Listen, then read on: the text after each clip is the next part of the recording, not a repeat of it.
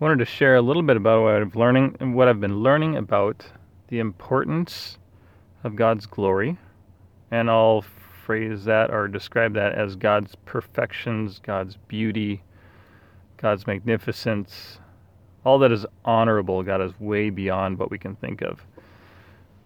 And as we were talking about this the other night in family Bible study, I was trying to express to them the idea that God values His glory, His perfections, above everything else. And when we talked about this as a family, the kids were thinking, as I thought in the past, before I gave it more thought, that the most important thing for God was our salvation, which sounds reasonable given what we think of as the gospel, as Christ died for our sins and rose from the dead. But as I thought about that more in my prayer time and the reading I've been doing, I believe God's glory wins out, or maybe more accurately speaking, our salvation is really a subset or an illuminator for God's glory.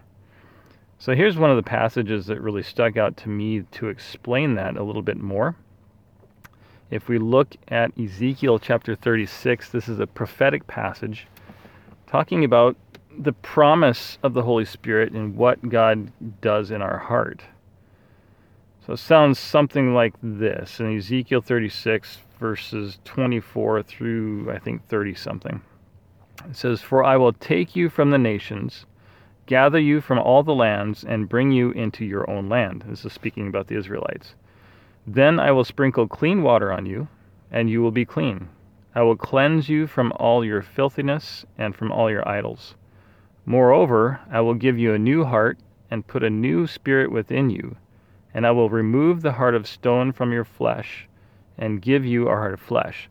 This to me is really salvation, where God changes the desires of your heart and puts that tenderness towards Him and softens your heart so that you can respond to Him. I mean, this really speaks of salvation. Then in verse 27 He says, "I will put my spirit, capital S, within you and cause you to walk in my statutes, and you will be careful to observe my ordinances. You will live in the land that I gave to your forefathers, so you will be my people, and I will be your God. Moreover, I will save you from all your uncleanliness, and I will call for the grain and multiply it, and I will not bring a famine on you." So all this language about He is saving them, He is rescuing them, and He is going to bless them. And most importantly, He's going to put His Spirit in them so that they even want to follow His law. So why? Why is He doing this? I mean, this is a good thing that He's doing. Is it His most important goal to save His people? I argue no, and I argue that through verse 24, which is a couple verses prior to even stating this salvation language. "For I will take you from..." Nope, that's where I just started. Back to verse 22. "Therefore say to the house of Israel," he's speaking this to Ezekiel to speak to the people, "Thus says the Lord God, it is not for your sake, O house of Israel, that I am about to act, but for my holy name, which you have profaned among the nations where you went. I will vindicate the holiness of my great name, which has been profaned among the nations, which you have profaned in their midst. Then the nations will know that I am the Lord, declares the Lord God, when I prove myself holy among you in their sight." So we have the salvation language, but it's in context of, I'm about to do this, but here's why. You have tarnished my name. You have miscommunicated what I'm like, my perfections, my beauty, my glory. And I am going to reset that, or I'm going to set the facts straight about what my glory is like. And I'm going to do that by saving you, making you different, transforming your heart so that you can properly show what I'm like. That's His goal. And that immediately brings up in my heart and in my kids' hearts as we were talking about this, is God just stuck on Himself? Is He prideful? What are we to do with that? one of the ways that's helped me is really to think about the Trinitarian nature of God. And we have to look to the New Testament in this and listen to the way the Father speaks to Jesus and listen to the way that Jesus speaks about the Father.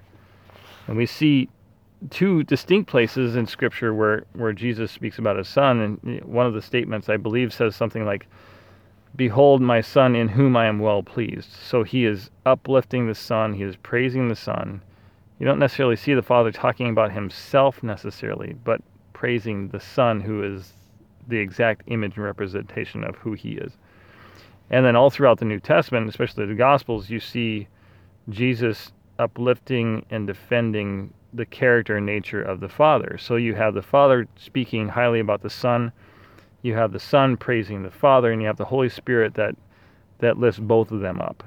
And so you have this humility, them talking about each other, not them lifting themselves up individually. So I think even within the Godhead, you have this humility, but the Godhead itself is far above all of humanity, and within it has such amazing glory and perfections that needs to be communicated to others.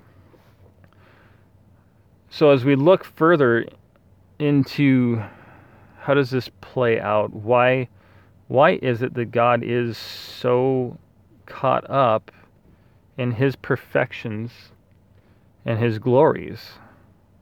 What's so important about it?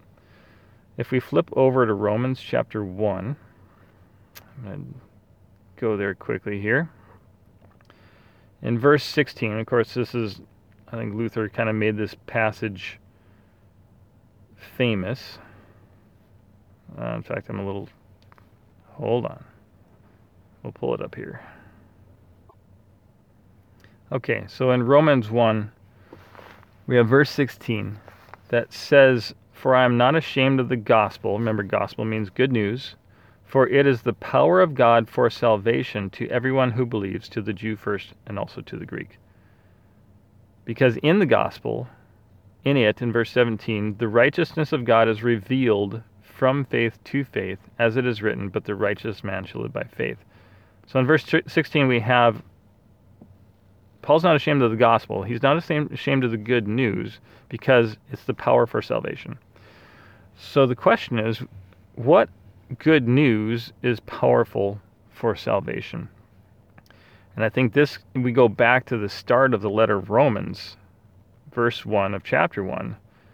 Paul says, "Paul, bondservant of Christ Jesus, called as an apostle, set apart for the gospel of God," the good news of God. And I think we can properly understand this, exegetically speaking. It is good news from God. This good news comes from God, communicated from God, but it also it is about God. It's good news about God himself. Good news about his perfections, good news about his glory, good news about his love and everything. And I think oftentimes we think of the gospel simply as forgiveness of our sins, when I think that's just a subset of it. And here's why I think that's important to realize, that when the gospel is only about our salvation and the rescue from our sins, it really gets downplayed really to just fire insurance, and it falls short of what is more important to God. So let's talk about that a little bit. I believe if we had an unhindered view of God's perfections, of his love, of his tenderness, maybe even experiential knowledge of some of those, that we would be so drawn to God like a magnet.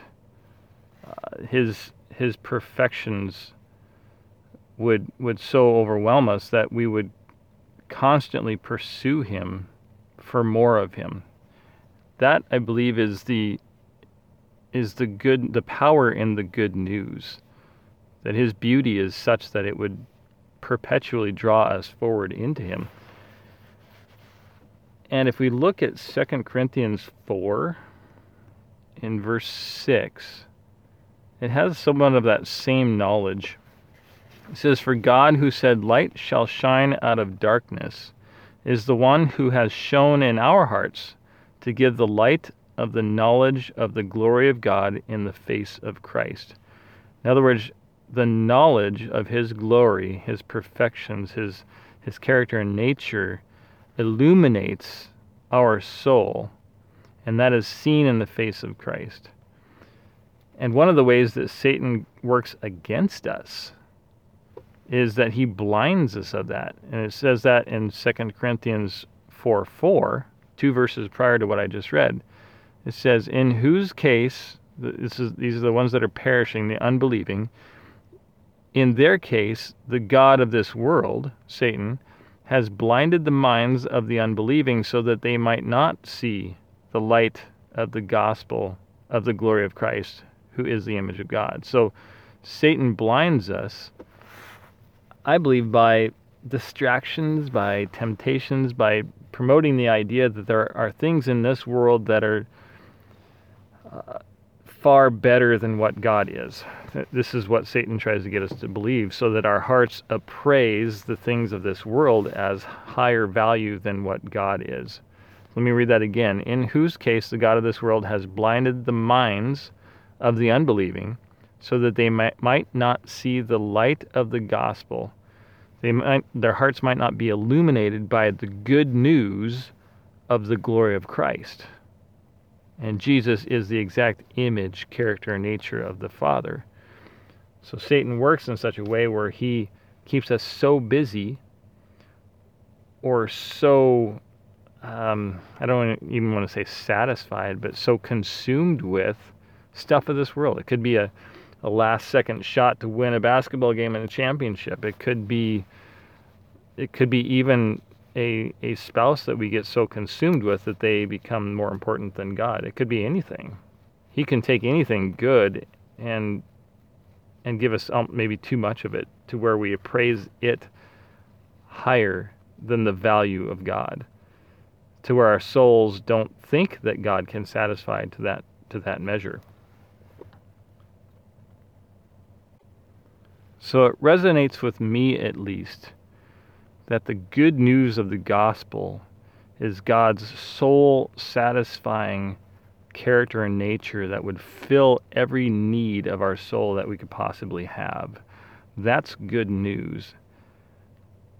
And that, I think, would consume our passions to keep us from pursuing any sort of sinful temptation. We would be so consumed with God that we wouldn't want anything else. God's goodness, God's tenderness, God's purity and perfections would ruin our taste for anything that this world can offer.